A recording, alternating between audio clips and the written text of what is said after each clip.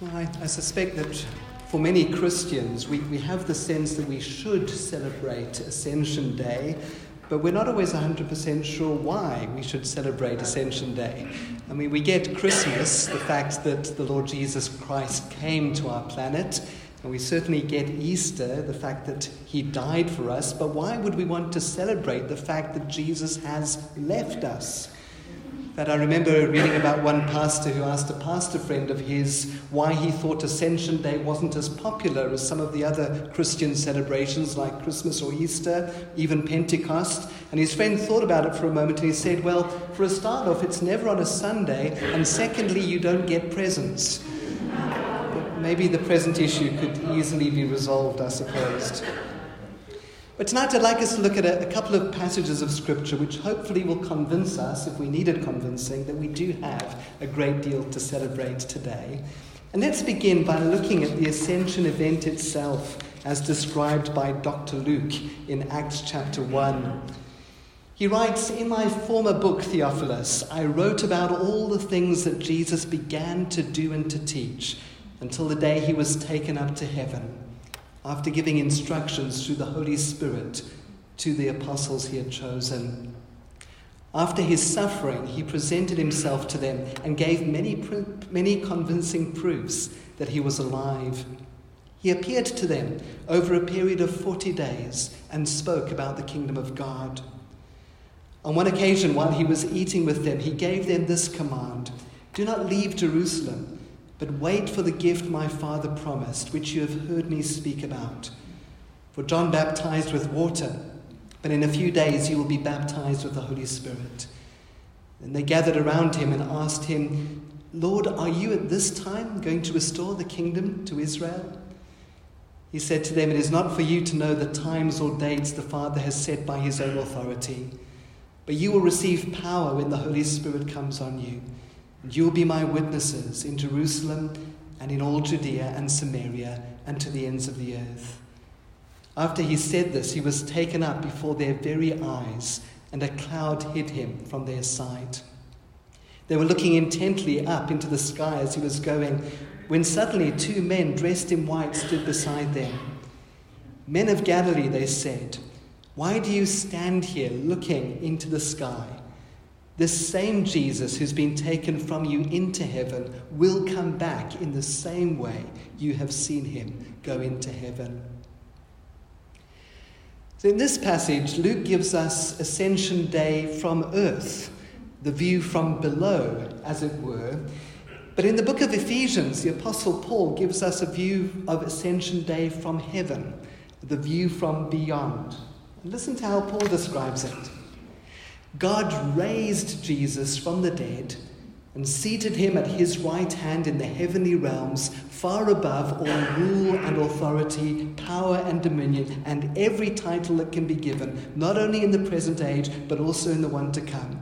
And God placed all things under his feet and appointed him to be head over everything, for the church, which is his body, the fullness of him who fills everything in every way." This passage of Scripture describes the ascension of Jesus almost in terms of a throne room scene. Often in adventure movies, you have that scene where the hero returns from battle and enters into the king's court. And he comes in at the back of the throne room, often dirty and bloody from battle. And what happens? Everyone in the hall stands to their feet, often in complete silence. And they watch as the knight or the hero walks slowly down the aisle towards the king who has stood at the head of the throne room. And then the king says something to the knight, or he embraces him. And then all of those in the throne room cheer. And then the knight is seated next to the king. And something very similar happens at the ascension of our Lord Jesus Christ. Notice a couple of things about this throne room scene. Firstly, Jesus, our champion, bears the scars of battle. Luke tells us that leading up to this Ascension Day, the Lord Jesus met with the disciples over a period of 40 days and gave many convincing proofs that he was alive. He had a resurrected body, which is significant because one day you and I will have such a body too. And there seems to have been some continuity and some discontinuity between the body Jesus had before his death and his resurrection body. At times the disciples couldn't quite recognize him. Sometimes they did, sometimes they didn't. He could appear and disappear at will.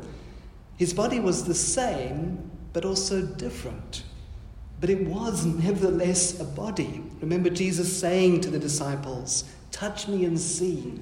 A ghost does not have flesh and bones as you see I have."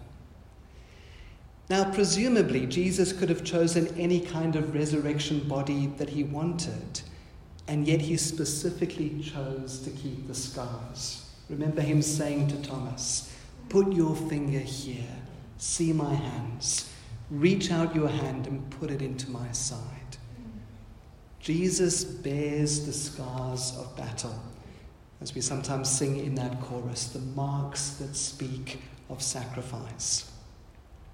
I think there are two important implications for us from that. Firstly, the scars remind us that no matter what we might be going through tonight, in our Lord Jesus, we have someone who understands from the inside of our experience. Maybe you're abused. Maybe you're disregarded. Maybe you're sidelined. Maybe you're hit. Maybe you're sworn at. Jesus understands that from the inside of our experience. And secondly, the scars remind us that if we choose to follow the Lamb, we too will go through suffering and death. In Revelation chapter 3, in his letter to the church at Laodicea, Jesus promises, "To the one who overcomes, I will give the right to sit with me on my throne, just as I overcame and sat down with my Father on his throne." And how did Jesus overcome?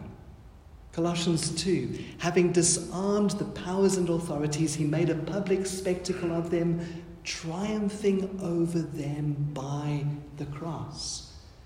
Jesus triumphs by dying a shameful death on a cross. And if we seek to share his victory, we will also need to take our share of suffering and death. It may be persecution or even martyrdom for the name of Christ, but more likely it will simply be the daily dying to self and living for Jesus, saying yes to some things that are hard to do and saying no to some other things that are easy to do. Something else I'd like to pick up in this throne room scene, that's the fact that Jesus is seated. Look at what Luke says. After the Lord Jesus had spoken to them, he was taken up into heaven and he sat at the right hand of God. That idea that Jesus is seated is repeated again and again throughout the New Testament. We read in Ephesians 1, God raised him from the dead and seated him at his right hand in the heavenly realms. It's a visual picture of the fact that Jesus' work is finished. If you're sat down, you're resting. I remember as a kid, if I was being naughty, my dad was sat down. I knew I could get away with anything until he stood up. Then I was in trouble. This is a visual picture of the fact that Jesus' work is finished. One of the things that's always interested me is people's final words. Let me read to you some of the last words of people before they died. The deaf composer Ludwig van Beethoven said, "I shall hear in heaven." The novelist Emily Jane Bronte said, "If you will send for a doctor, I will see him now." Probably died. Lady Astor, the parliamentarian who gave Winston Churchill such a hard time, as she was lying on her deathbed, all of her family gathered around her, and so she asked, "Am I dying or is it my birthday?" H.G. Wells, the famous science fiction writer, said, "Go away, I'm all right." And Oscar Wilde, the Irish playwright, poet and author, as he was laid dying, looked at his bedroom walls and said, "This wallpaper is terrible. One of us will have to go."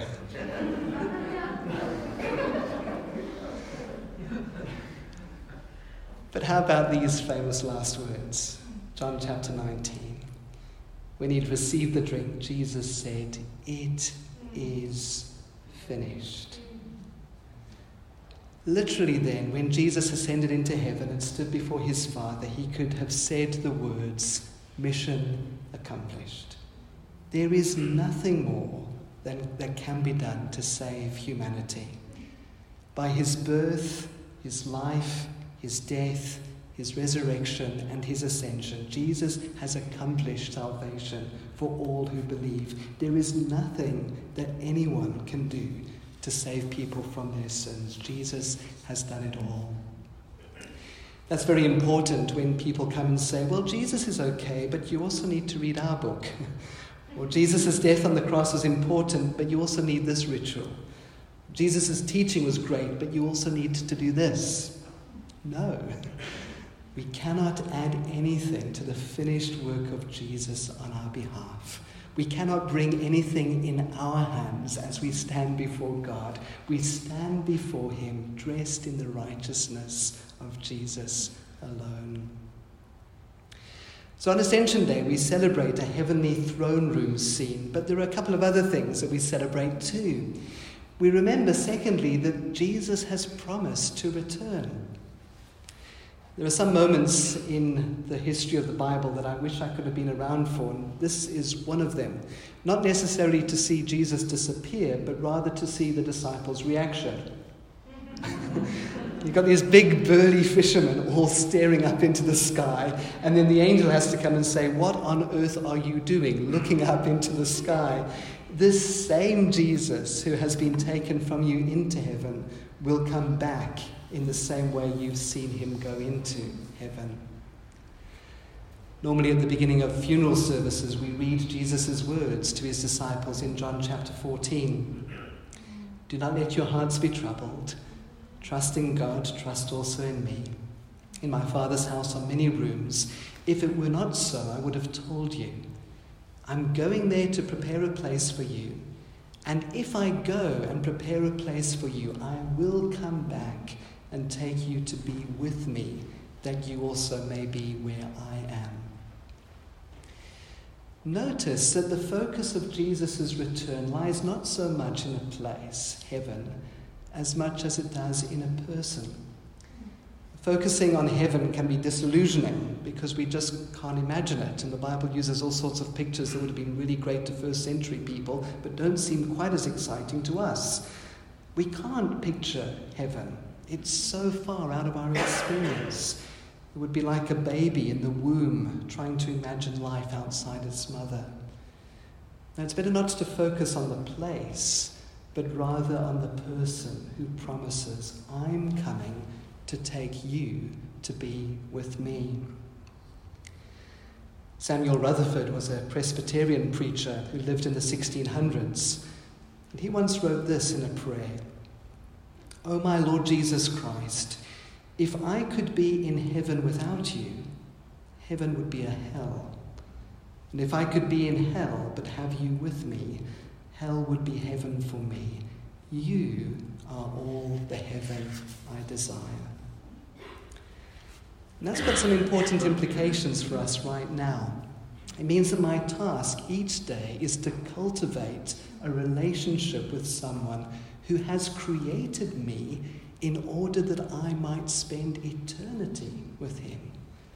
And we'll look at some of the other implications of that in a moment. But you and I were made for an eternal relationship with this God who promises, "I'm coming back so that you can be with me." A third significance of Jesus' ascension is that when he left, he also gave us the Holy Spirit.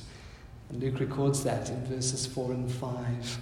Jesus says, "Don't leave Jerusalem, but wait for the gift my Father promised, which you've heard me speak about. For John baptized with water, but in a few days you will be baptized with the Holy Spirit." Now we'll consider in much more detail in 2 weeks' time when we celebrate Pentecost Sunday. But the coming of the Holy Spirit is one of the most important parts of Jesus' going away. In fact, Jesus can say to his disciples, "It's for your good that I'm going away." Unless I go away, the Counselor will not come to you. But if I go, I will send him to you. I will not leave you as orphans. I will come to you. When Jesus was on earth, he could only give his full attention to one person at a time. When he was speaking to Peter, he couldn't at the same time be interacting with Andrew. But now that the Holy Spirit has come, each one of us can have complete and direct access to Jesus all of the time. And that explains something that at first appears to be slightly odd in Luke's Gospel. Luke says here, after the ascension, the disciples returned to Jerusalem with great joy. As a child, I often had the great privilege of having my grandparents come and visit our family from England. And whenever we had to drop them back at the airport, I can assure you that never once did we return home with great joy. But the disciples did, because Jesus had in fact not left them. As St. Augustine put it back in the 3rd century, you ascended from before our eyes, and we turned back grieving only to find you in our hearts. So these 3 things to celebrate, among many others. A heavenly throne room where Jesus bears the scars of battle and is seated at the right hand of his Father. A promise of his return and his presence with us right now through his Holy Spirit. And what is our response? What does this mean for the rest of this week ahead? Well, our response, I believe, is to be ready and working. Firstly, we need to be ready. In fact, whenever the New Testament writers speak about Jesus' second coming, they never spend time speculating on when it will be. They always urge their readers to be ready. We're not on the planning committee, we're on the welcoming committee. In fact, when Jesus spoke about his second coming, that was his main emphasis too. Mark chapter 13. Therefore keep watch, because you do not know when the owner of the house will come back, whether in the evening or at midnight or when the rooster crows or at dawn. If he comes suddenly, don't let him find you sleeping. What I say to you, I say to everyone, watch. While on one of his expeditions to the Antarctic, Sir Ernest Shackleton left some of his men on Elephant Island with the intention of returning for them and carrying them back to England. But he got delayed, and by the time he could go back for them, the sea had frozen over and he had no access to the island. 3 times he tried to break through to reach them, but he was prevented from doing so by the ice. Finally, on his 4th try, he broke through and found a narrow channel. Much to his surprise, he found the crewmen waiting for him, supplies packed and ready to board. And they were soon on their way back to England. He asked them how they knew to be ready for him. And they told him they didn't know when he would return, but they were sure he would. So every morning the leader rolled up his bag, packed his gear, and told the crew to do the same, saying, "Get your things ready, boys. The boss may come home today." As I said earlier, our task at present is to carve out time to be with Jesus now, reading his word, worshipping him, speaking to him in prayer, meeting with other believers around his word. We develop this relationship now, behind the curtain, as it were, so that we are ready for him when we see him face to face. Ready, but also working. Did you notice how Luke starts the book of Acts? He says, "In my former book, Theophilus, I wrote about all that Jesus began to do and to teach." That's an interesting phrase, began to do and to teach. And we've just spoken about the fact that Jesus' work is finished. And anyway, the book of Acts is all about the church. It's not about Jesus. Or is it? Luke hasn't made a mistake. He's saying something very important. He's saying that Jesus is still at work right now through his church, through us, through you, and through me. Remember the words we read in Ephesians a few moments ago. Paul said God placed all things under his feet and appointed him to be head over everything for the church, which is his body, the fullness of him who fills everything in every way. And that's an astounding and sobering statement. The church, which is his body, the fullness of him who fills everything in every way. Jesus comes and takes up residence in us together. We as the church are his body. We represent Jesus. We're his hands, his feet, his voice. In verse 8, Jesus reminds us of what we're to be doing while we wait for his return. You'll receive power when the Holy Spirit comes on you, and you'll be my witnesses in Jerusalem and in all Judea and in Samaria and to the ends of the earth. And so you and I are wonderfully invited to join God in accomplishing his mission. We're invited to keep on writing the story about all that Jesus began to do and to teach. And so out of my being with Jesus each day should also flow some specific actions, acknowledging his presence every moment of my day, asking what he would do in the particular situation in which he has placed me. It might be something big, like crossing an ocean to tell others about Jesus. It might be something small, like crossing the road to take a cake to a neighbor. God has placed all of us in families, in neighborhoods, in retirement villages, in schools, in offices, to tell others the good news about our Lord Jesus Christ. Nicky Gumbel tells how his pastor once went to a beautiful old country house in France. And one of the things that impressed him most was the beautiful gardens. They were absolutely magnificent and immaculately kept. And this pastor saw the gardener working, and he complimented the man on his beautiful work. And then he said to the man, "How long have you been working here?" The man replied, 44 years. Pastor said, and does the owner of this villa come here often? The gardener replied, "No. In fact, I've never seen him." The pastor said, "You mean you've worked here for 44 years and you've never met the owner?" The man replied, "That's right." The pastor said, "Well, with the gardens looking so beautiful, you must be expecting him to come tomorrow." And the gardener replied, "No. Today, sir. I'm expecting he might come today." Our Lord Jesus Christ has ascended into heaven, seated at the right hand of God. His work for us is finished, but his work in us and through us continues through the power of his Holy Spirit until he returns, and we shall be like him, for we shall see him as he is. And so we will be with the Lord forever. Amen. Let's pray. Oh, Lord Jesus, we've just scratched the surface because you are always much, much bigger than we could imagine. But we thank you.